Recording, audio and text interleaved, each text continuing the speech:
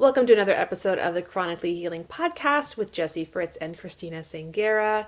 Excited to have you guys here. This week we spoke with Kathy Davis from Veg Inspired, and I was inspired by this conversation. I thought I'd be a little goofy in the beginning. I was inspired because I'm a meat eater, and Jesse, you're kind of a meat eater and you're going more into the plant-based lifestyle, but I really loved just all the different ways in which I can incorporate more plants and maybe eventually go toward meatless, but at least I don't have to go from 0 to 100. I just loved the whole conversation, but that was the one that stuck out to me. She's not dogmatic. I like how she really inspires people to start slow and just start adding and building. I felt inspired to think of how I can incorporate more plants into my life. I don't know. It was a fun conversation. And then, of course, fangirl moment about her living in an RV because I really want to do that. So, right. We were excited when we were talking about inviting or having Kathy on the podcast. One of the things that we wanted to make sure is we don't really want anybody on the podcast that's going to be super dogmatic, right? And I know that the vegan plant-based community sometimes gets a bad rap, sometimes for good reason and sometimes for not. And as someone personally that I am transitioning to be more, if not completely plant-based, I'm not being super strict with it right now.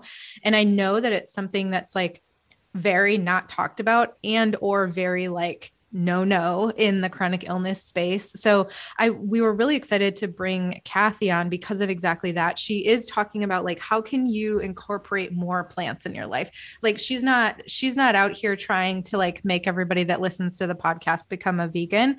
And I think that that's really helpful because then you can put aside, any, pre notions, is that the word? Like that you have preconceived notions. There it is. Big words that you might have about the plant-based community and instead just listen to the importance of adding more plants to your life, whole foods, plants to your life and how good it can be for you. Even if you stay a complete meat eater, I think that it's important to still be incorporating plants and stuff like that, because I don't know about you, when I was eating like straight keto or like super paleo or whatever, and all I was eating was like a big thing of meat every night and I wasn't eating any vegetables with it, I was like, my digestion was off and stuff like that. So I think even if you're a meat eater, adding more plants to your diet is really important. So she kind of gave us the science behind it, but then also her cookbooks, right? yeah, I like the cookbooks because she talks about how to eat. I think it was like a $7 meal for 3 days and just how to eat plant-based and not super expensive. I also, to your point that you just made, we talked about how it's so easy to go extreme in either direction. So there's a lot of people who they go plant-based and they start eating Oreos because they're vegan. And so we talked a lot about there's a difference between plant-based and eating mostly plants and then plant-based and eating the processed food counterparts.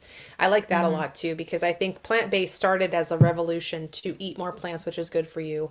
And then slowly it became the food industry trying to hack our taste buds as they do, as they will. Right. I like that part a lot. So yeah, I'm excited. I think they'll like it. Yeah, it's not all about vegan Oreos and vegan Doritos, right? Right. And that's why so many nutrient deficiencies can happen, which we do talk about. That part I liked as well. We hear all the time that when you're plant-based, you're going to have nutrient, vitamin and mineral deficiencies. But here's the deal. I myself, and I know a lot of people who eat meat who have low iron and other things. So I don't necessarily think it's just a plant issue. I think it's bigger than that. And we talked about how the gut is really the player there and has much less to do with actual meat or not meat than we think. And again, this is coming from a meat eater. So I really do. I always try to stay open-minded and I try to not ever say that I wouldn't do something. I love learning about different ways of doing things. And I think people that are listening will like that approach here for sure. Yeah. Plus, Christina's telling us all about how she wants to live in an RV, and Kathy lives in an RV and has for like 3 years. So it was interesting. I'm so fangirl about that. I'm so fangirl about that. Ugh.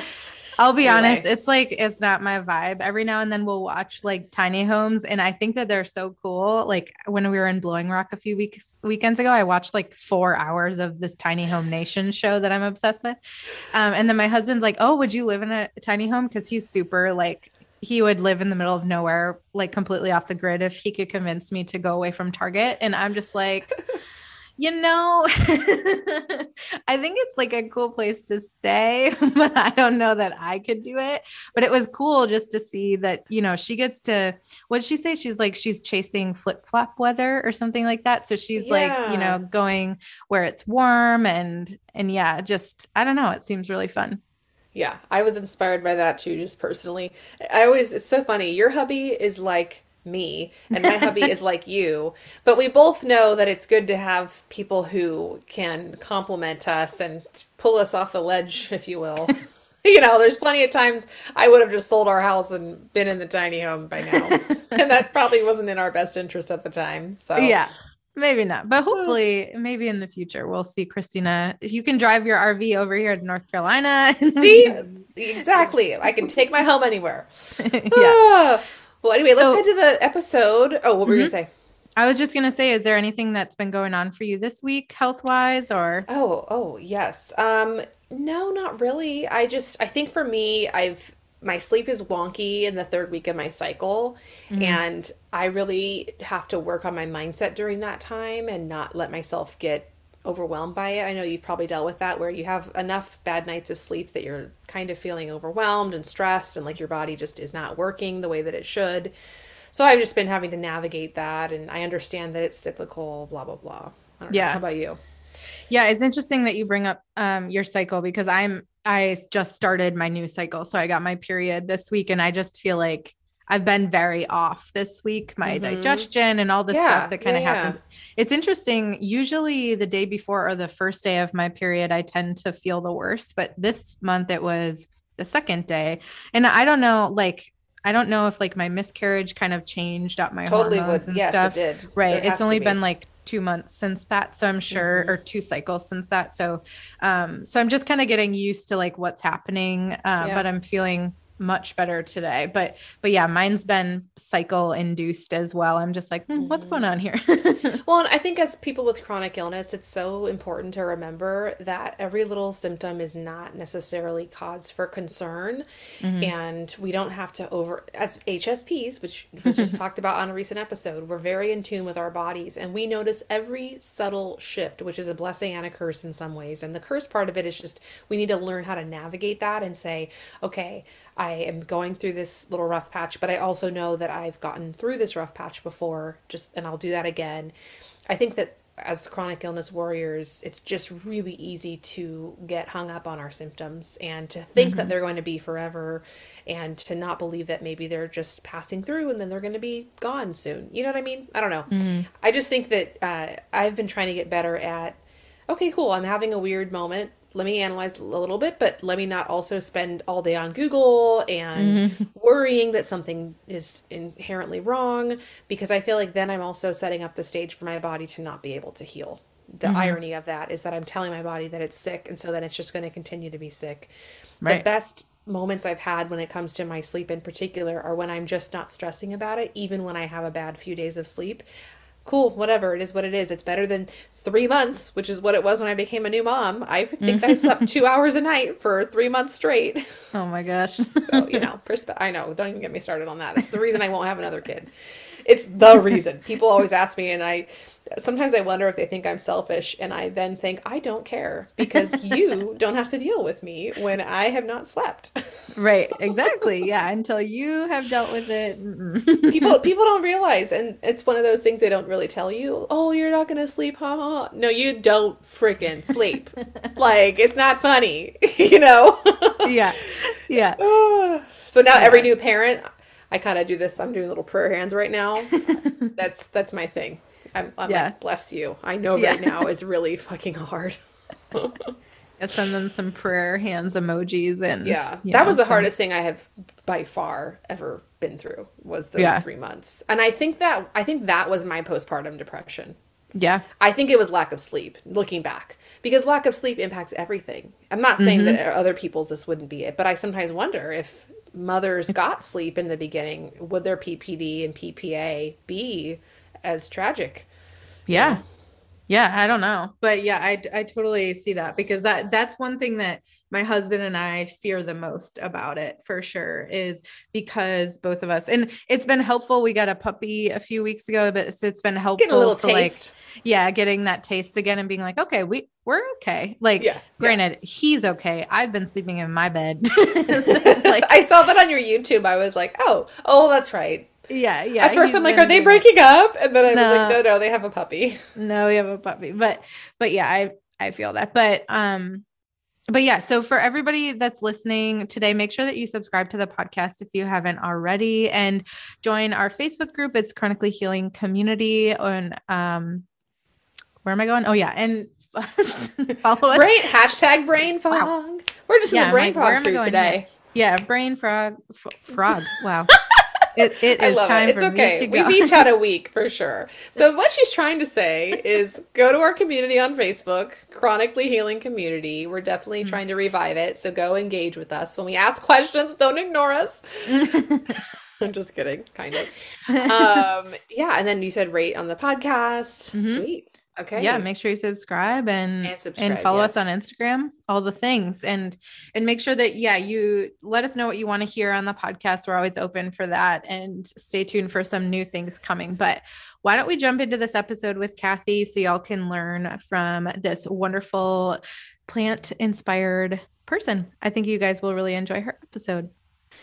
Hi, everyone. Welcome back to the Chronically Healing Podcast. My name is Jessie, and I'm here with my wonderful co host, Christina Sangera. We're so excited to be back with another interview for you guys this week. And today we are talking to Kathy Davis. Kathy, we're so excited to talk to you today about plants, vegetables, and all of the things that I feel like people don't always want to talk about, but they're the good things in life. And I'm really excited to dive into your business and what you do. So can you give us a little bit of background about who you are and what you do?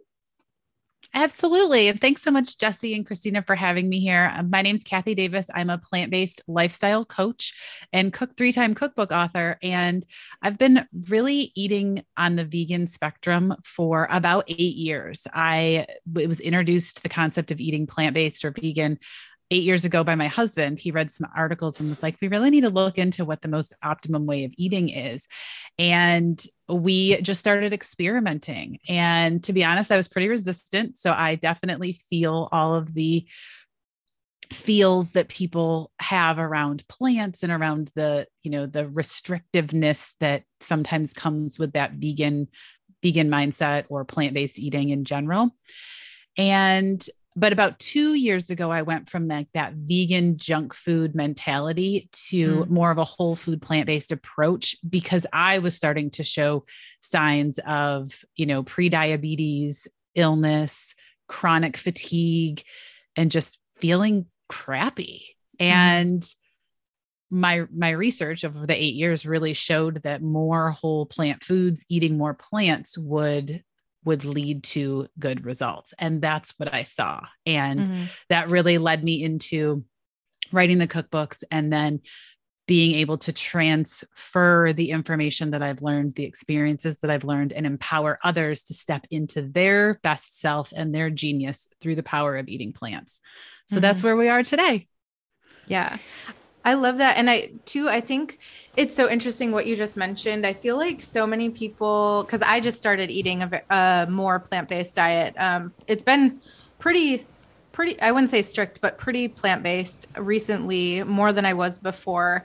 And I think that a lot of people, or at least a lot of people I know that have gone plant-based or just added more plants to their diet, it's very easy to like jump into this junk food space of even outside of plants. For example, having Hashimoto's, a lot of us are gluten-free, and it's so easy. Everybody's like, oh, you're gluten-free, you're healthy. And it's like, no, not necessarily. If you start eating all the gluten-free or the vegan snacks or all these things, and it's not necessarily that like you can't do that, right? But it's easy to kind of fall into that trap for sure, especially when you first get started, because you're just trying to, you're like, okay, I can't eat cheese anymore. So now I need to get a vegan cheese. I can't eat a ranch anymore. So now I need to eat a vegan ranch or whatever. So versus like, for me, I've been trying to incorporate more plants versus like trying to fix it or like find something else to take over, if that makes sense. Right. Yeah, that makes perfect sense. And that's exactly what happened. Like I was early on, we were making queso cheeses with cashews and squash and all these things. And then, 8 years ago, so many products have come on the market since then that are plant-based or vegan. It's almost like you're like, ooh, a new product on the market. And I'm sure the same thing with people who are gluten-free. You're like, ooh, a new gluten-free product. I got to try that. And the next thing you know, you're 6 days in and you've eaten it every day. And that's, my philosophy is really intention over perfection, because the restriction is what causes us to really fall off out of alignment with our goal. And I use that word a lot. Like when I talk to my clients, I'm like, you're eating in alignment with your goal. If your goal is to eat more plants, is this food that you're picking up and putting in your mouth, is that in alignment, or is that an intentional choice to eat unaligned? Because like everybody, I want that vegan burger and vegan fries at a restaurant too. But I know that for myself, I choose not to eat that every day. I think it's also really easy to forget that ideally when you go plant-based, the goal is to be healthier. But I feel like the food industry, let's just call it, I think of this big bubble somewhere looking down on us, the food industrial complex. I feel like once they get involved, whether it's gluten-free or plant-based or whatever, all of a sudden it starts to become, how can we hack things? How can we make and they do the same stuff that the big food people do, where they try to hack our taste buds and they try to make it pleasurable. So we want more and more of it. I like how your approach is not that. I like that you actually just want to advocate for more plants. I think that's how it should be. And I just notice so many other cookbooks or people that are advocating for this, they're saying things like, well, you can still have your pizza. It's just going to be vegan pizza. And to your point, yes, that's enjoyable. But on a daily basis, even if it's plant-based, it doesn't necessarily mean that it's going to be good for us. And that's why I think so many people run into health issues and they say, I went plant-based. Someone told me that I was supposed to get healthy with this and I totally didn't. And they don't realize it's because they just replaced like for like, or what do they say? Apples for apples, oranges for oranges. So that really brought that home for me. I think sometimes people don't realize that the processed stuff is to me just as bad as the processed conventional stuff. Yeah. And honestly, Christina, like that brings up the whole point. Like you brought up the food industry, just the marketing in general, right? They throw whole wheat on a box of Pop-Tarts and people automatically think it's healthy, but they forget that it's got like, I don't know how I'm not quoting, this is not accurate, like 7 billion grams of sugar, right? Which totally affects our system, especially if you're dealing with chronic illness. Sugar is like the feeder of pain and inflammation and all of that. And it really makes people feel terrible. And we don't know. Right. That was one of the things that I didn't understand 8 years ago. And then even 2 years ago, I didn't know how good I could feel until I gave it a true shot and really started to identify sleep, better digestion, just overall energy. I mean, the fact that I can, run a full-time business, author cookbooks, and I travel full time in an RV. So we're constantly moving and, just different facts about my life. Like I don't have time to be tired, and eating this way has really changed that side of my life as well. Not just from like the health that you can see, but like the inside health that you can't see. Well, and can we go back to sugar really quickly? Because this is something, there's a YouTuber that comes to mind. I'm curious about your thoughts on this. So we all hear sugar from foods that are processed or processed sugar, and then sugar from fruits. We know that generally speaking, fructose is better tolerated because you've got the fiber and the other things to assimilate it. There's a YouTuber, however, who advocates, just as an example, this is coming to mind, 5+ bananas in one sitting.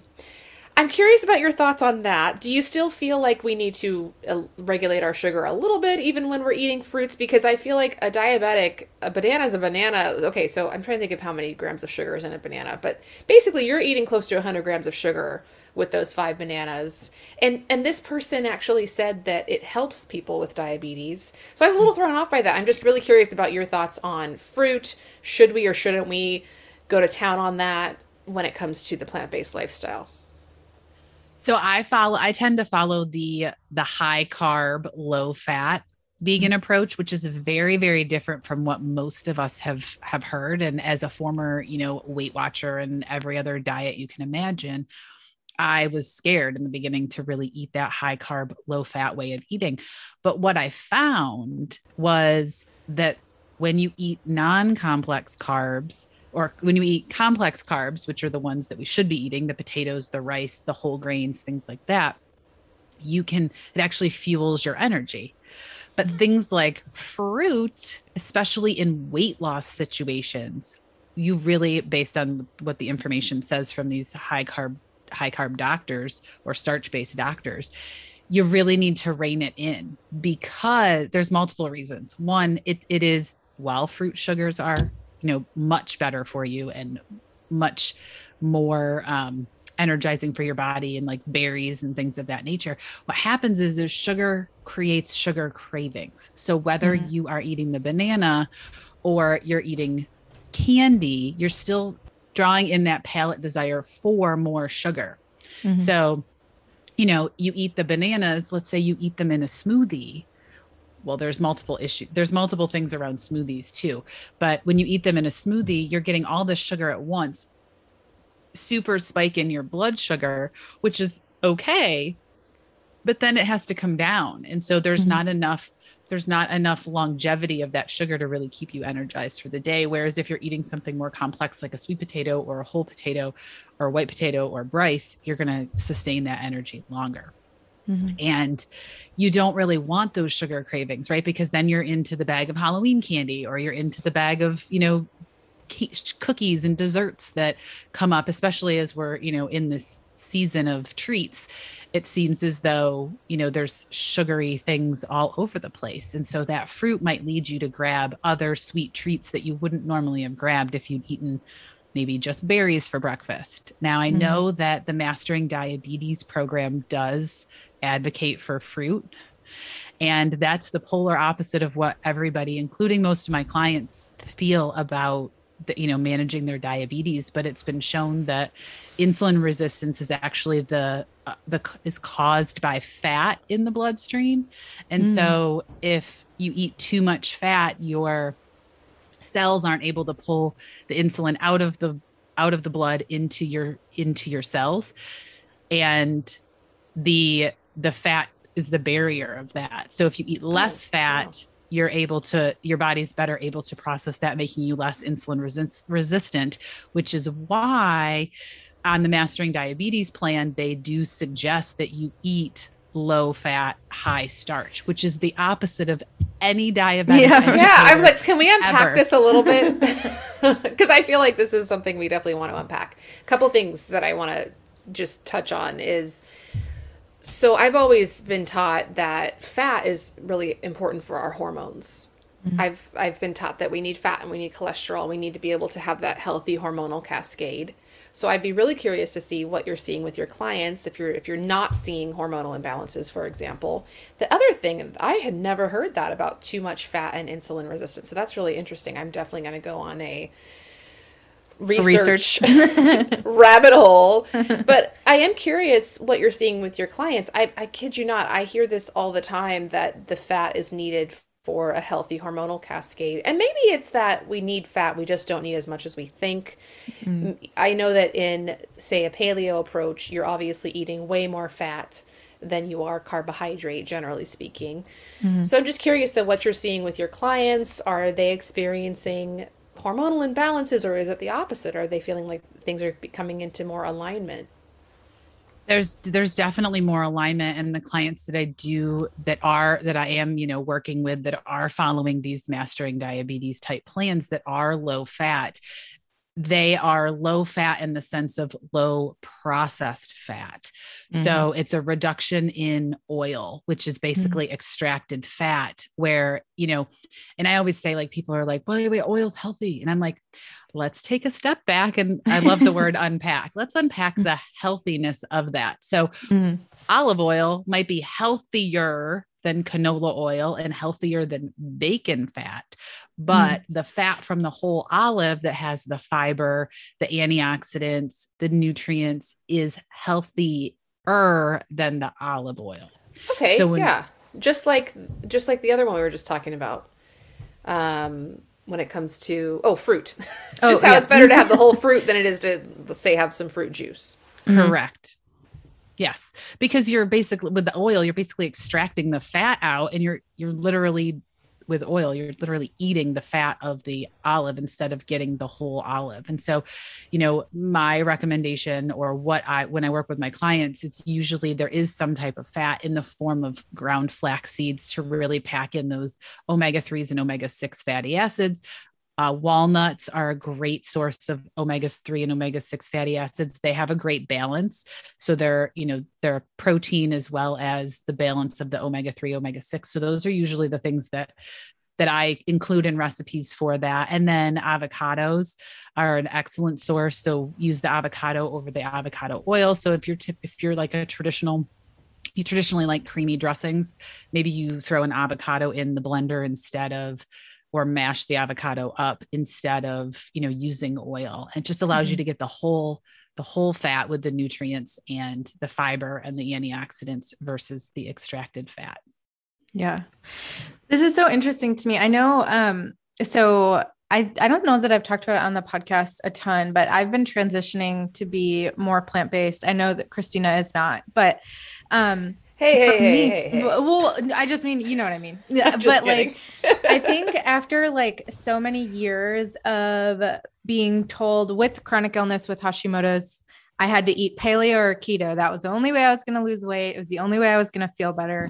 And I kept, kind of pushing back on these doctors and coaches I was working with, because I was like, but I don't feel better. I actually feel worse when I eat more meat. And intuitively, I've always felt, since I was little, I've felt pulled to be more plant-based for like personal reasons, not even just like my health, just like me and animals, how I feel about that. But I've always stayed away from it because with chronic illness, a lot of us are told that like eating a vegan or plant-based diet is like an absolutely not. In fact, with Hashimoto's, I've been told before not to do that. And so finally I got to the point, just maybe a couple months ago, I think it was right before we signed to have you on the podcast, that I was like, I think for the first time, I'm going to not listen to what everybody else is saying and telling me to do. And I'm going to actually just try what I've felt is right. And one of the things I've been doing is kind of following, just like incorporating more plants, incorporating less oil. I've been just blown away by the fact of like how easy it is to just cook with like vegetable broth instead of oil. And it's easy. It's super easy. And my pans don't stick and everything's fine. So it's just interesting, like getting into that space. So I wanted to ask you your thoughts on that, because I know Christina's heard this, and I know that we've heard it before. If you have chronic illness, or specifically with us, Hashimoto's, not a vegan diet is not for you. And I'm just kind of wondering what your thoughts are on that, because obviously you don't believe that. So I'm interested in hearing. Oh. And Justy, I want to add to that too. I think one of the reasons that we're told, so maybe you can help in your answer, is that generally we don't want to go high carb. So that's what I usually hear, is we don't want to go high carb. We generally tend to be insulin resistant, blood sugar. So I'm just curious, just to give you a little bit more for that answer, because I think that's one of the main reasons we're told that. I could really unpack this, but do it, girl. Let's go ahead. But I think one of the big things that I've found over the last 8 years in researching this and really being in tune with a lot of the plant-based doctors, specifically Dr. Greger of nutritionfacts.org and Dr. McDougall, is a lot of times nutrition isn't taught in the medical field. So it's not necessarily that they don't, that a doctor doesn't have their best interests at heart, your best interest at heart, but they might not know. They might have always been told the same things they're telling you, because that's what they were told. That's what the thought was. And I have a friend who has cleared 4 autoimmune issues eating whole food plant-based. And one of the things that she really found is that the more plant-based foods that she ate, the more things started to clear, the symptoms started to clear up, because she was treating it with food at the source.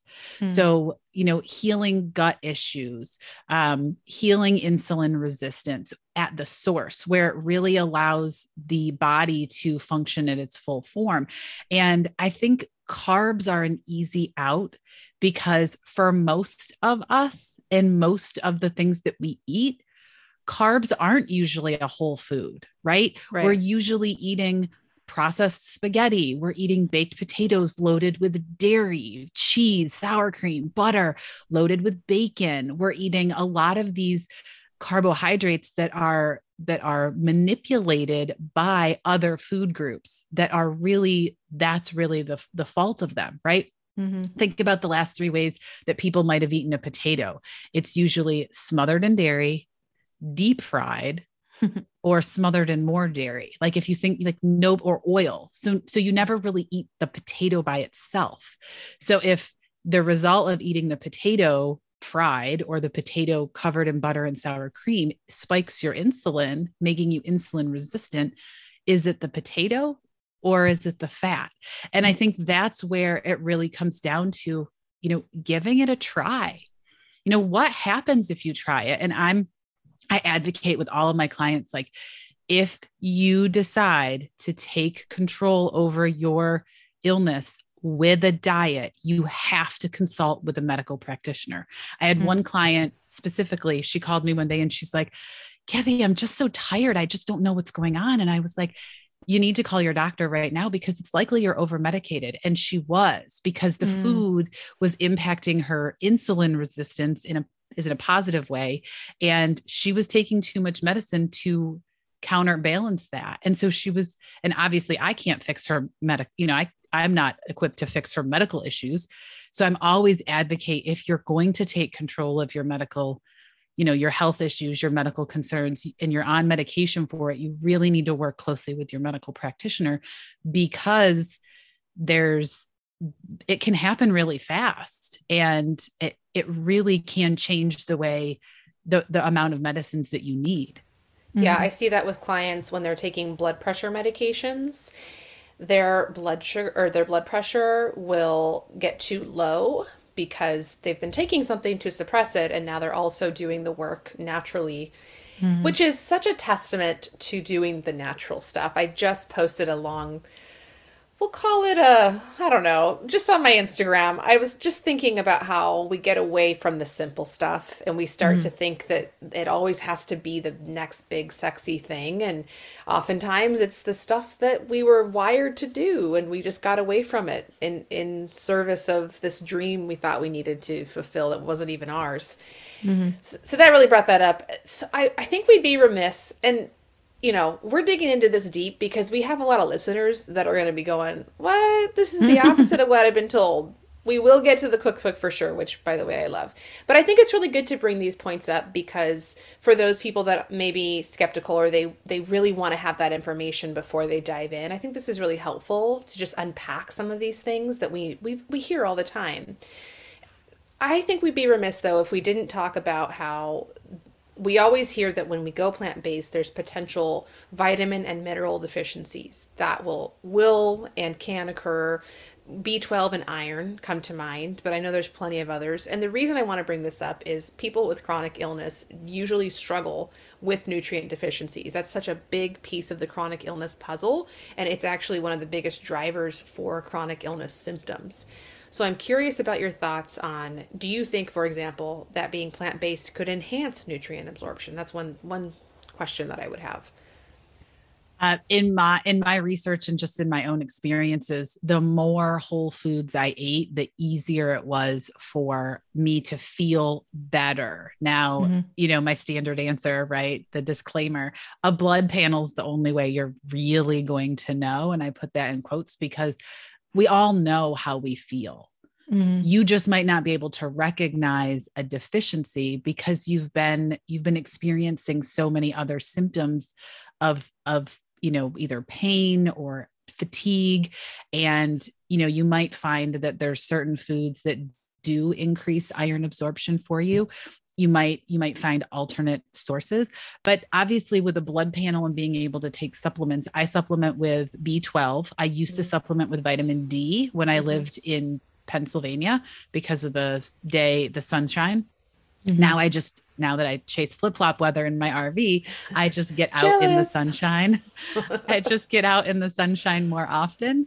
But I think it's really, one of the hardest things I think that people, especially with chronic illness or people who have fought chronic fatigue or any type of long-term symptom, it really is, you've been fighting it for so long and dealing with the symptoms, you start to forget how you can feel. And so, you're taking medication, you're eating a certain way, and then you start to change it and you're like, wow, I feel more energized, but I don't know what's causing that. And, one of the things that I want to make sure that we include too in talking about this is, veganism definitely gets a bad rap for nutrient deficiencies, because let's face it, Oreos are vegan, right?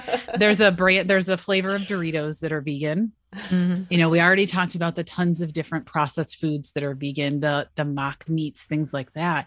But if you're truly following more of the whole plant foods and really working to eat, I always say eat the rainbow, because I feel like that gives you that balance of antioxidants, and, those dark leafy greens can help with iron absorption, things like molasses, just those odd things that you might not normally get in your everyday diet. You start to add those in because you're not used to eating lentils. You're not, if you ate lentils, it was like maybe once a month in a soup, but like now you're eating them a couple times a week. And so you're eating different foods with different nutrients that are starting to really build up that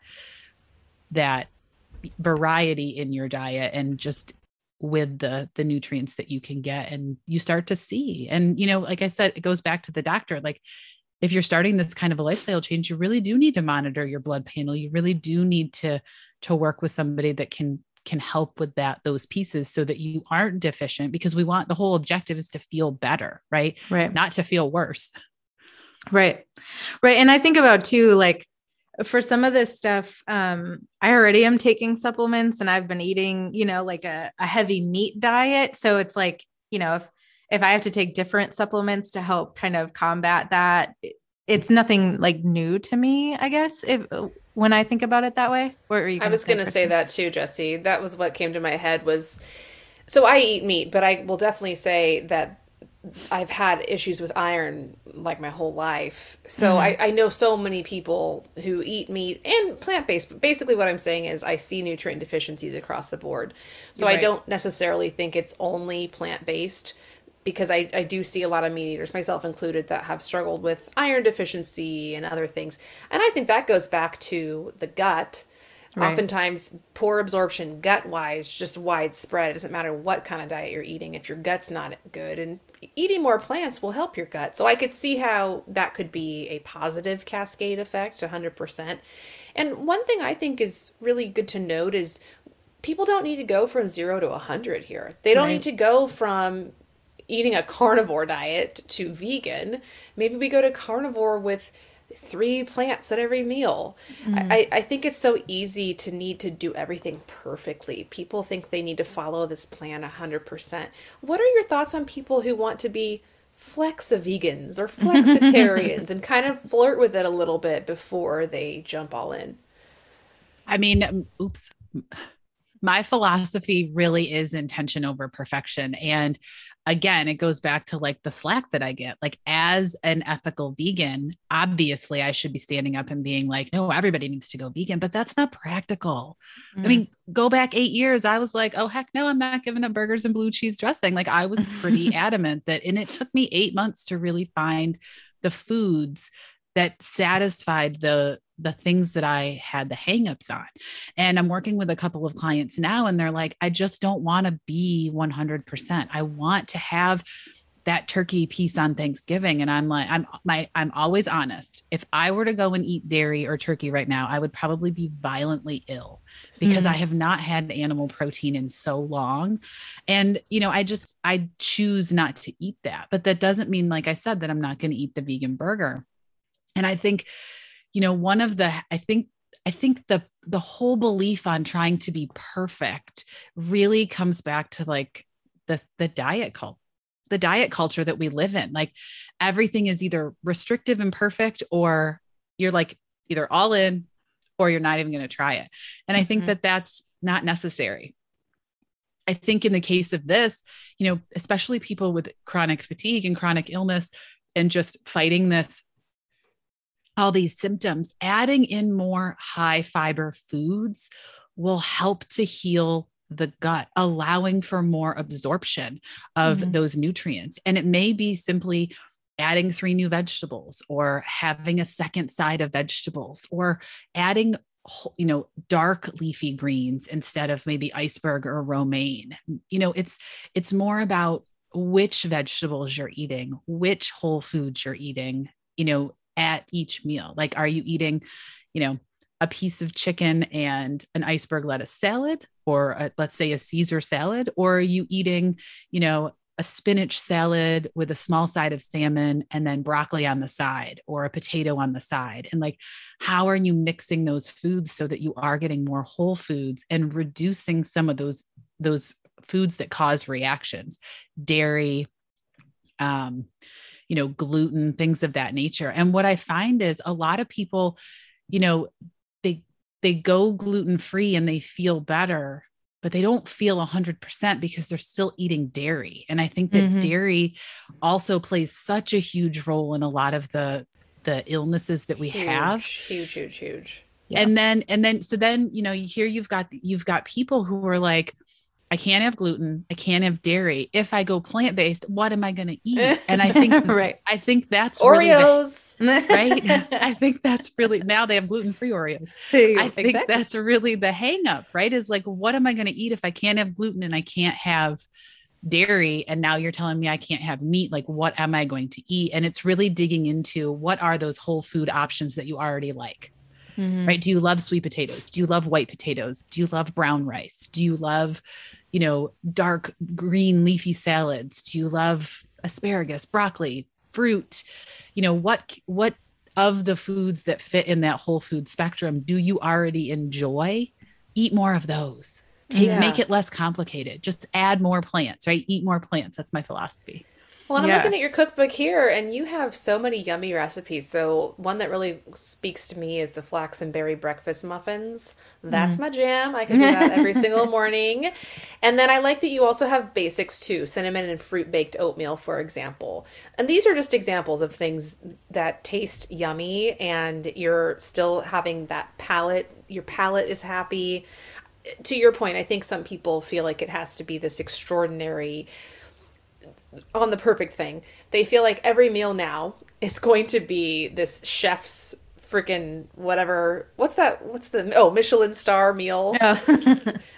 Versus you could put together some oatmeal and some apples and some cinnamon and whatever else. So yeah, I like that about your cookbook. I know we're going to touch on that a little bit later, but that just kind of stood out to me as your recipes are doable even if you're super busy, which I think will help people who are trying to eat more plants, because it's just one less layer of resistance that they have to deal with, because they're already going to deal with that.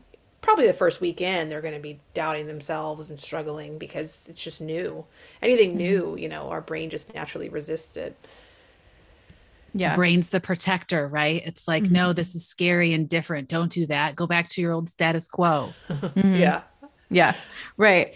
I feel so I've kind of started transitioning into this lifestyle, like we've talked about a little bit here, and you kind of started to go into it, but I'm just wondering, for someone, like me or others who are out there listening, who are on these very strict paleo, keto type of diets, that they want to incorporate more fruits and vegetables into their diet. You kind of started to mention it, but what's like the easiest way to get started with just incorporating more stuff? And then also for the people out there who are like, I don't have time for that. Cause that was something for me in the beginning. It was interesting. I was like, oh my gosh, I have to like cook all these vegetables and I have to do all this stuff. And I have to like think about what I'm going to eat versus just eating a hunk of meat and whatever. And like, but anyway, so my thought process has changed around it, and it's actually not as difficult as I thought it would be. But I'm just wondering, what would be your advice to someone who's just getting started and is like, okay, maybe they don't want to go fully plant-based, but they just want to add more into their diet. What can they do? Yeah, I always recommend going the path of least resistance. And Christina really touched on it with some of those easy recipes. Like, Right. Think about things that you're already eating that are whole plant foods. Are you already eating beans? Are you already eating, can you add a serving of potatoes? And I know that with some, especially like the paleo and the keto, those are really scary things to start to add in, right? Like you've been eating low carb for so long that now you're going to add this in. But thinking about ways that you can add them in and still feel better. So maybe you eat half as much meat and you eat a serving of, beans. So you're still getting protein. There are some carbs in beans, but don't be scared of them.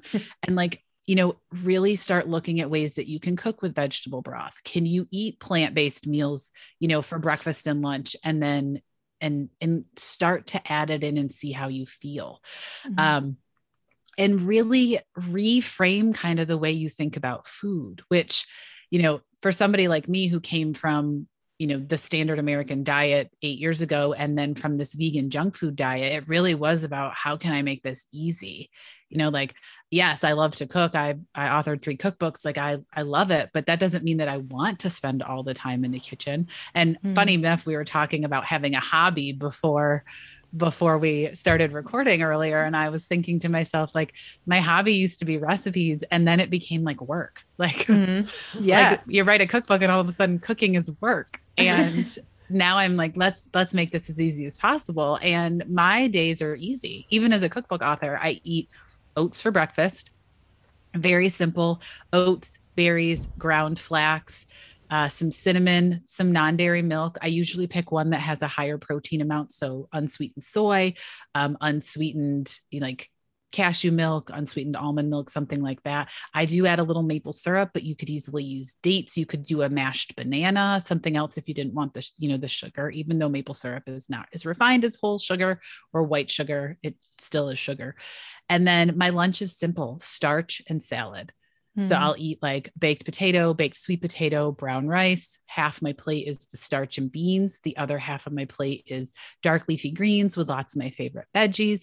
And then I whip up a simple no blender dressing, something like rice vinegar and tahini, or lemon juice, tahini and water and garlic, something easy that I can easily get in the kitchen between calls, between, client work, whatever I'm doing. And then my dinner is usually a planned recipe from either one of my cookbooks, from Instagram, from Pinterest, from somebody else's plant-based cookbook. I keep it really simple, and I usually make 3 or 4 meals a week and then eat leftovers the next day. It's just my husband and I, we don't have kids. So we're able to take a recipe that serves 4 and eat it twice. And, that's what we eat. And we used to be super complex. If you go back and watch old YouTube videos, you're watching me put together 5 different recipe type meals. And now I'm like, no, simplify, take the complexity out of it, and just eat more plants. Yeah. And I want to mention too, the one thing that was interesting for me, I've loved potatoes my whole life. I'm from Northern Wisconsin, girl. We're always eating potatoes and I loved them. And it was one of those things that, I wasn't allowed to eat anymore. And I started eating them when I started going more plant-based because they're very satiating. So that was the thing for me, is they're more satiating to me than even rice can be. And sometimes me and rice don't always get along. So with potatoes, they were very satiating. They filled me up. I felt good and warm and full afterwards, but it really wasn't a ton of calories if you're thinking about it that way or anything like that. And one of the other things too, that I think that your cookbook is really great for too. But I think a lot of people, when they think about going more plant-based, they're like, oh, so I have to eat a smoothie all day. Personally, I don't really like smoothies. Sometimes occasionally I'll have one, but I don't particularly like them. And you do not have to eat a smoothie twice a day to be a vegan or to be more plant-based. You know, if that's a way that you want to get in more vegetables, you can, but there's so many other good satiating warm foods, especially going into like a colder time of year. I know we're all kind of in like a little bit warmer of climates, but like it's getting colder out there and not everybody wants to eat like a smoothie or a salad every day. So there are things that you can incorporate that are warm and filling and, you know, nurturing to that. Definitely potato soups, you know, potato and vegetable soups. Like gazpacho almost. Ooh, I was thinking warm, but gazpacho. We're thinking warm. Oh my gosh. I was thinking like a warm potato, mushroom, carrot kind of stew or soup. Okay. I think that's funny. So it's interesting, Jessie. So 2 years ago, when I really set out on eating whole food plant-based, it was specifically for weight loss. That was like my pivotal event was a weight loss situation. And I didn't drink smoothies because the whole food plant-based doctors are like, for a weight loss situation, you're basically drinking your calories. You'd be better off eating it all in a bowl and slowing down the process. And so for 2 years, I think I've had like maybe 10 smoothies. I mean, that's insane from someone who used to drink a smoothie every single day because it was portable. I could make it, dump it in a glass and hop in the car and commute to work drinking my smoothie. But I mean, it's awesome that we have that option, but we don't have to. And something I get all the time is people are like, well, if I'm going plant-based, how do I eat all those servings of vegetables? And I'm like, how you would normally eat, with a fork and a spoon. I'm always like, well, you don't have to necessarily eat only vegetables. Like we want to include things like whole grains, like oats, you know, farro, maybe some brown rice, maybe some quinoa, maybe some, you know, other millet things. I'm trying to think of non-gluten grains, millet. It doesn't have to be like broccoli, cauliflower, lettuce. It can be like oats and berries. That's still plant-based and they're still whole foods. I think we get stuck in like, oh no, I'm plant-based. I need to eat spinach and tofu. Right. You don't actually have to eat either of those things if you don't want to. So I'm over here giggling because I actually freaking love smoothies. I have had a smoothie for breakfast every morning. I don't even know, for at least 2 years. So I'm one of those people. I love smoothies and I put all sorts of weird stuff in mine. I put kale and I actually just posted an Instagram poll today. I said, I want you to vote. And one picture was kale and the other was a barf face. I was like, who likes putting kale in their smoothie?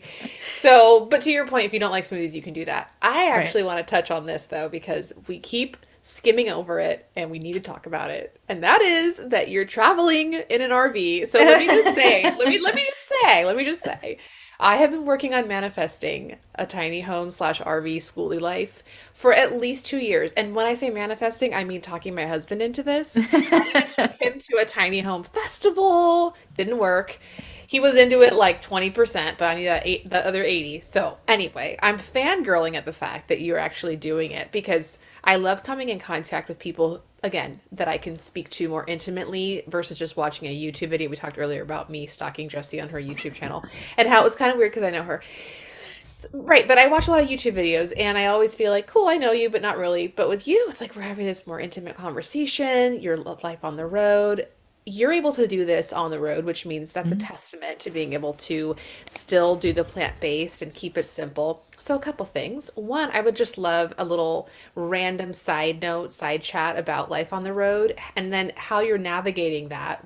Because I know you probably don't have the chef's kitchen, for example, but you're still able to make this work. So tell us a little bit about life on the road, because I'm sure I'm not the only tiny home freak listening. I'm actually not listening. I'm talking on the podcast, but you know what I mean. And then also, like some examples of maybe how you're able to make this work and how it might be different if you were at home, if that makes sense. Absolutely. So we've been on the road for 3 years. It's actually at the time of recording, we just passed our 3-year nomad anniversary. We sold our house in Pittsburgh, downsized into a fifth wheel RV. So we actually have a truck and then the fifth wheel camper that we tow behind it. When we left Pittsburgh, we had 3 cats, but one of them did cross the Rainbow Bridge, but we do this with 2 cats. So it's like, we literally just moved our life into the RV and we travel around. We typically stay in places for 2 weeks to a month, depending on the location. We're on a mission to stay in all the all the contiguous, I never can say that word. I can't either. Yeah. So sorry, we can't help you on that one. All the ones that are the connected ones. But we do obviously want to go to Alaska and Hawaii. It's just, we don't know if this RV is going to go there, if we're going to do some other type of adventure. But yeah, we hit the road. My husband works for a company, and then I run Veg Inspired as my sole responsibility, or my sole job, I would say. So that's fun. I didn't always do that when we first left. I worked part-time for the company that I worked for in Pittsburgh. So there was some transition time, and we're on this mission to visit all the national parks. So not only stay in all the US states, but also visit all of the US national parks. And we've actually been to, I think, 18 now. And the two that are like top of the list are Glacier National Park in Montana. It was our number one favorite. We fell in love. We keep saying, like, if it wasn't cold there, we probably would still be there. And then we really liked Big Bend National Park in Texas. So ironically, we went all the way from Big Bend National Park, which you can look across the river and see Mexico, all the way to Glacier last summer, or this past summer, which literally shares the border with Canada. So it's like we did that whole like Western little bit, not the actual West, all the Western states, but like up through Arizona and Utah and Idaho and Wyoming and all of that. And it's just so fun. But some big differences, right? So I've been plant-based for 8 years. So 5 years I lived in my sticks and bricks, and now 3 years in the RV. And some of the big differences are we don't have the same grocery store, right? In Pittsburgh, we had a Whole Foods, we had a Trader Joe's, we had our, favorite grocery stores, and now we're traveling. So one of the big learning lessons about plant-based eating is that when we were in love with all the plant-based products, the processed ones, we could find them because they were always at our grocery store. But traveling, we can't always find the ones we love. So there's certain less processed ones that we'll order directly. And then we really stopped eating those, right? Like every now and then we'll see like field roast burgers and we'll grab those. Because while they do have some oil, they do have a lot more cleaner ingredients. Or, we might grab a bag of Hippies cheesy puffs or something like that. But for the most part, eating whole plant foods has really allowed us to find the potatoes, the rice, the beans, the veggies in these small town grocery stores. And then where the like interesting part is, one of the big things that we love to do is eat at vegan restaurants and support restaurants that have intentional vegan options. And that was what we did that first year on the road. That really caused me to get into the junk food, processed food, dining out all the time, not cooking at home mentality. And that's really what kind of led me both astray from the more plant-based options, but also led me back, right? Eating so much processed food left me feeling so bad that I was at a pivotal point where I had to make a decision to take control of my health. So it's like, it was almost a blessing in disguise. And now I'm able to support those plant-based restaurants and vegan restaurants with intention and really seek out the ones that speak to me. And they're usually places where I can't get something that I could make at home. So like, I love a good, brick oven pizza. We don't have a brick oven in our RV. We'll probably never have a brick oven in our RV. Like that just wouldn't make sense. But like I can make Buddha bowls or smoothie bowls or, things of that nature at home because I do have my Vitamix. So it's usually, I look more for the restaurants that have something I can't have. Like there's one locally here where we are now that has a vegan waffle. So that is like, I've got my laser set on that because we don't have a waffle maker. Like I can't make a waffle. I can make pancakes, but I can't make a waffle. Right. So you kind of have a toss up that way. I love that you're also able to find balance. I'm one of those people, call me a hopeless romantic or whatever the word you would insert, but I believe in balance. I have seen some narratives that balance doesn't exist, and I couldn't disagree more. To me, balance is when multiple parts of your life can coexist in harmony. That's balance to me. And yes, sometimes that does mean you're saying no to something. That doesn't mean there's an imbalance. It just means that you're maintaining said harmony.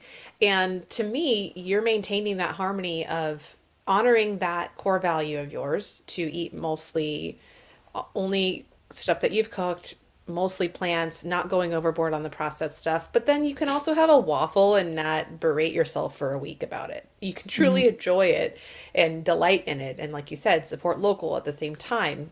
I think that's good. I think to me, that's the essence of balance. And when you're plant-based, I think that that's really important, is to find that balance, because dogma is something that is rampant in every sector of every industry, plant-based, non-plant-based. We all know whatever you want to believe, you'll find whatever you need to believe it. Especially with the internet. I tell my clients, I can find you an article to support whatever you want. You want to put Literally butter in whatever. your coffee? I can find an article that says it's good. You want to drink a bottle of wine every night? I bet I can find an article that'll support that. But does that align, like you said, with your balance, with the harmonious values that you have? And a lot of times it doesn't, which is why we feel so crappy, right? And we get away from listening to our bodies too. Right. I think that we are I would say globe. I was going to say nation, but I almost feel like globe. But let's just go with nation, that is completely detached from our body's distress signals. We live very much so on autopilot. We really struggle to, and we had a guest recently who said that we can listen to our body's whispers, or we can eventually listen to its screams. And usually once we hear it screaming, that's when we go to the doctor. Prior to that, the body's whispering and giving little nudges and explaining, hey, I'm not happy in some way. I think if we can get back to that, there's a body talk exercise that one of our guests recently talked about. Has that episode aired, Jesse? That episode aired? Yeah, that was with Lynn. Yeah. Yeah. And it was so great. I've actually been doing it myself. And she asks you to ask your body what it's trying to tell you with insert symptom here, and then what your body would like you to do about that symptom. And it sounds really kooky and weird, but I love it. I've been doing it almost every morning. And I think when you're embarking on a journey like this, an exercise like that could be really helpful, because there's going to be some imbalance, or at least you're going to feel like there's imbalance because you're changing things up, and maybe your digestive system starts to change. I know stool patterns start to change a lot when we switch certain types of diets, for example, and maybe you think it's a bad thing, but really your body is just, changing itself in whatever ways it needs to. Yeah, I think that's really important. And to piggyback on that, a lot of times we'll get what people will say they're going through, like a detox, right? You get a lot headaches if you're giving up caffeine or sugar or things that your body's had. But I love that you're saying, what's your body trying to tell you? Well, your body's telling you this, what you're feeding me is different from what you've been feeding me before. And one thing that I always tell my clients, like, if you're going to eat more plants, you have to drink more water, because you start increasing that fiber and things get confused.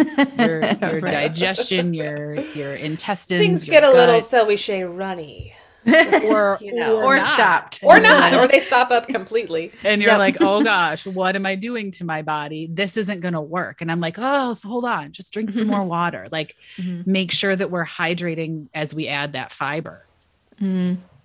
Yeah, that's funny. I feel like I'm talking out there because I'm kind of in the beginning of my the beginning of my journey with all of this. And it's interesting that you say that, because I noticed a couple of days ago, I was like, my bathroom thing is off a little bit here. What's going on? And my husband's like, are you drinking any water? And I'm like, no. So that's probably what's happening. But yeah, it's interesting to see what happens. And I like what Christina was talking about too, with like really listening to our bodies. And I think that that's why, like, I started down this route for me, even though there is so much dogma in the chronic illness space specifically that's telling us not to go down this space. Or I've even had coaches tell me to do the exact opposite.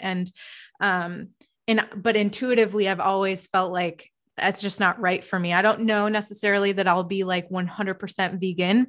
Ethically, I would prefer to be, but I don't know if I will. But I do know that incorporating more plants and less animal product in my life and in my body has felt good for me, no matter what the chronic illness space or not doctor, but like coaches and stuff are telling me. So I think that it's really helpful for our listeners out there who are listening to just we're not telling you have to be plant-based. We're not telling you have to be a ketovore. Similar to what we talked about with a guest a few weeks ago, you just need to be a Christinavore, a Jessivore, a Kathyvore. You need to eat what feels good for you, and really listen to those cues that your body is giving you. But yeah. Well, I just want to say one thing, and that's that I think then you start going down this path, and over time you start to develop what it is that your big picture looks like. And right. When we approach it that way, that is much more pleasurable because we're learning on the way versus forcing ourselves again from 0 to 100, going, for example, carnivore to a completely plant-based. And I do still believe that different strokes for different folks. I do know there are people who don't do well high carb. They've tried it and they felt terrible. But I do know there's lots of people that they've been told lots of things and they just, for example, we've talked about it, we're eating Oreos instead of I think that we can give things a fair shot before, but we can also take it slow. We don't have to put so much pressure on ourselves. Yeah. And I know personally for me, eating a more plant-focused diet has actually been the least restricted I've ever felt since probably I was a child and wasn't thinking about diet culture. I think for me, it's actually been interesting. I thought it would be, it would feel restrictive, but it's actually felt the least restrictive because I like so many plant-focused things. And, I'm not eating things like dairy that were making me feel awful before, but it just kind of like snuck into stuff, or like eggs. I've always been very sensitive to eggs.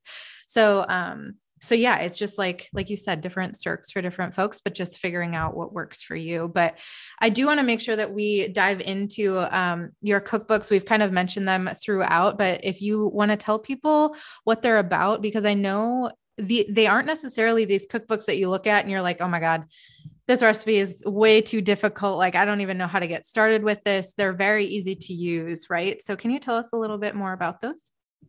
Absolutely. So I have 3. The first one was the 30-minute whole food plant-based cookbook. They're very easy. The recipes are ready in 30 minutes. They're oil-free, salt-free, and refined sugar-free. So we do use sweeteners like fruits, like dried fruits like raisins and dates, and then maple syrup.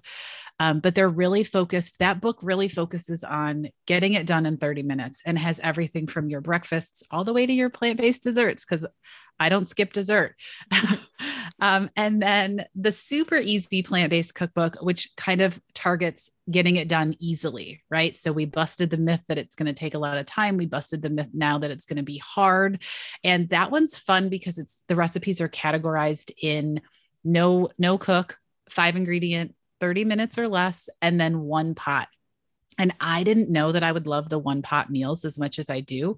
And they're not necessarily a pot. Some of them are sheet pan meals, or like one, we do this big salad and we mix up the dressing, but then you plate the salad directly into the bowl. So you're not dirtying all these things. But let's face it, I live in a tiny little kitchen with no dishwasher other than my hands. So those one dirty dish meals are way better for me. And then the third book busts the myth of price. And it really talks about how to eat plant-based on a budget.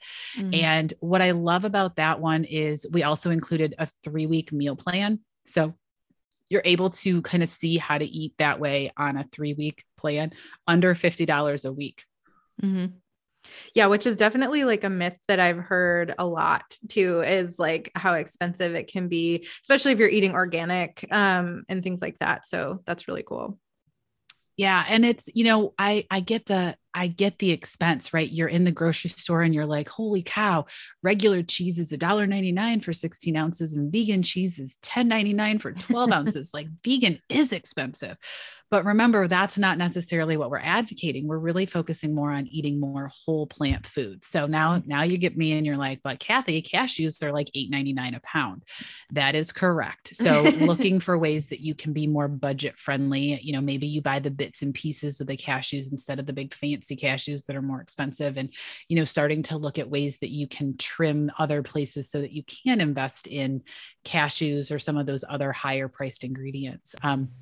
One of the things that is notable about the cookbooks too is I wrote them all in the RV. So again, remember I was traveling different grocery stores. So I really had to make sure that the ingredients that are in there were able to be found at standard grocery stores. So I'd say the only odd things are like miso paste, tahini, nutritional yeast. Those are like the weird things that people might have to seek and find a little bit more at the grocery store. But for the general thing, it's for the general recipes. It's not like you have to go find some odd ingredient off the coast of some weird island in some other country. Like I kept it pretty normal, pretty simple. So yes. And those all can be found on my website, veginspired.com. There's links to all of those and you can order them from Amazon. And if you don't love Amazon, you can just get the ISBN number and any bookstore can order it. So if you're more of a shop local, you can have a local bookstore order it. It'll just take more than the Prime shipping, right? Right. Which is slow right now anyway. So yeah, it is. Yeah. You might as well support the smaller bookstore. I'm giggling because I'm always, I don't know. I just feel like the little guys really lost out during COVID and the bigger guys just got bigger. And so since then, I've been really trying to be intentional about not supporting huge online retailers. So one thing I've been doing too, this is just random. Your book's obviously not on Etsy, but I go to Etsy now for little things that I would normally go to Amazon. And there's tons of smaller sellers that are selling things at comparable prices. Cool. So I don't know. Just that's awesome. My best friend has an Etsy store. She'll love to know that I mentioned her. Yes. Yeah. She sells stickers and like greeting. Shout her out. What's her username thing? Or Karen Steger Designs. Okay. You guys heard it. Go check it out. Yeah, I love stickers. Thrilled.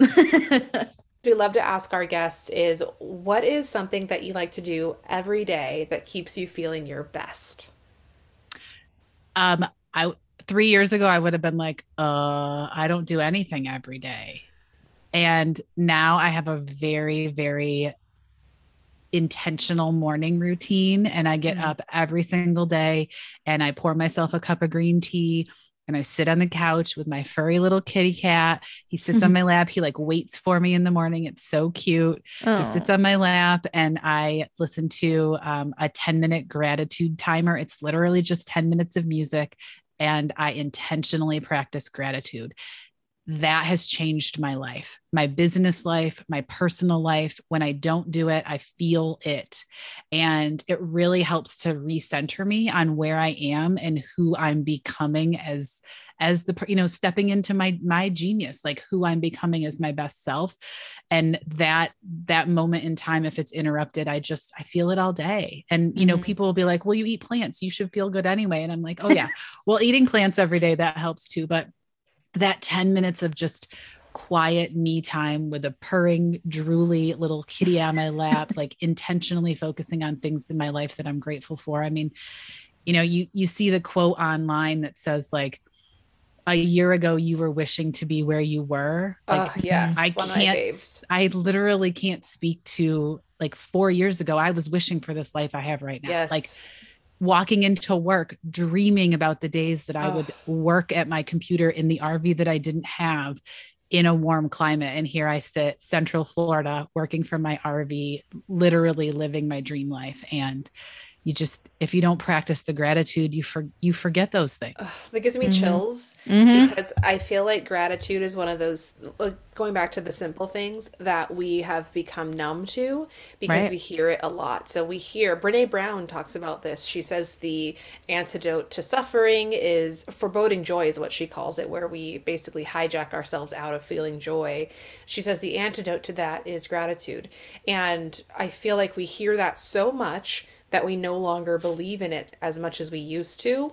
And I think if we can understand that when you hear something a lot, chances are it's for a reason. So when you hear that nature works, when you hear that gratitude works, when you hear that meditation works, all these different things, when you hear these over and over for years, it's because they've maintained themselves throughout the years because they work, right? They weren't just a fad that came and went. And gratitude, I do this every day with my 3-year-old. She comes over and sits down with me and we do our gratitudes and then I write hers down and she says fun things. I like it when I'm at swim school and my teacher says I did good. And then then she, quote unquote, I'm doing air quotes, writes mine down. in the same little book. I'm trying to show her these things early in life because I know that she's going to get out into the world and there's going to just be a lot of things that can throw her energy off that she might not be anticipating, because we don't shelter her, but we're definitely giving her a life that is not stressful, or we're trying to, you know? So I think gratitude is just a way that we can remain focused. That's what kept me going through COVID. We have a brick and mortar that almost had folded. And all of my scarcity mindsets came true. Every single one came true about money. And I had to find something deeper within myself in order to navigate that, or I would have crumbled just as well, right? So gratitude was such a huge piece of that, rooting down into one thing that always stood out for me is everything always works out. Always. Right. I've been on planet Earth for 34 years. And I'm still here and I'm thriving. And sometimes thriving looks like money, and sometimes it just looks like happiness, just intrinsic happiness, right? Regardless of what's going on outside of us. So yeah, gratitude for the win. I love that. I love that you shared that. Thank you. I mean, gratitude for the win is awesome. So that's, thanks for sharing that too. Yeah. Yeah. I love that. And that just encourages both of you talking about that. Like we've talked about on the podcast, I've definitely had a hard year mentally. And I think one of the things that has fallen away for me is my gratitude practice. I feel like it's easy in the moment, you know, to be like, oh, I'm really grateful for this. But then I don't think about it the next day when somebody cuts me off at Starbucks or whatever, you know, whatever. And I think that it's even like what you're saying, sometimes I really struggle like with where I'm at right now monetarily. But then when I think like, you know, 3, 4, 5 years ago, if a year and a half ago, really, if I would have known that I was doing like my podcast and I was doing like online marketing work for people for my own business, I would have been like, no, you're not. So I think that's not possible, but here you are. Right. But here I am. And so I think that it's just like such a good practice to keep going. But one thing too, before I forget, I want to make sure that people know how they can connect with you, because I know you also work with people too, besides your cookbook. So if people want to connect with you online, what would be the best way to do that? Dave, definitely connect with me on Instagram at Veg Inspired. I'm very active on Instagram. I love, you know, being social on social. That's the whole point, right? So you can find me at Veg Inspired. And then I do have a free community, Veg Inspired Foodies. So it's just veginspired.com/foodies. So veginspired.com/foodies or Veg Inspired on Instagram. Those are the best places to connect with me. That's where I'm the most active. And it really just allows us to have more social conversation. You can ask questions, interact, whatever, get some cool stuff. Yeah. Yay. And is there anything else that you want to tell our listeners before we go today? I know we've touched on so much. I feel like this was a really thorough interview, and I'm happy about that. Is there anything that we have missed that you want to tell our listeners?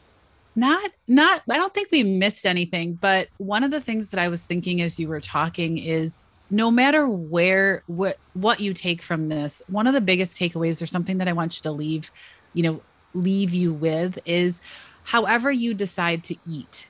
If you're eating intuitively, like Jesse was talking about and Christina were talking about, have the confidence to advocate for yourself. So if you go into the doctor and you're like, listen, I know that you are told to not have me eat carbs, but I feel my best self. I feel different when I eat this way, in a good, positive way. Learn to advocate for yourself. Bring the book that you read.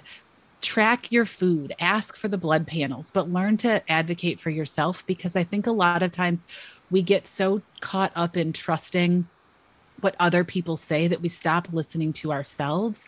And if I can encourage you to take one action, it's to listen intuitively to your body, and then learn to advocate for yourself and have the confidence in how you feel as the reason that you want to do something that you do. Yes. I love that so much. So thank you so much for being on today, Kathy. And everybody, make sure that you go grab one of her cookbooks or head on over to her online communities and connect with her. But we've really enjoyed this conversation. It's been really helpful. And yeah, I love that last piece that you said about advocating, because I think that that's such good advice in the whole sphere of life, right? To just like listen to yourself, you know, your body best, and being able to advocate for yourself and and hold that space for you, I think is really important. So thank you so much for being on today. Thank you, Kathy. It was so fun. Thank you to both of you, Jessie, Christina. Thank you so much. I really enjoyed it.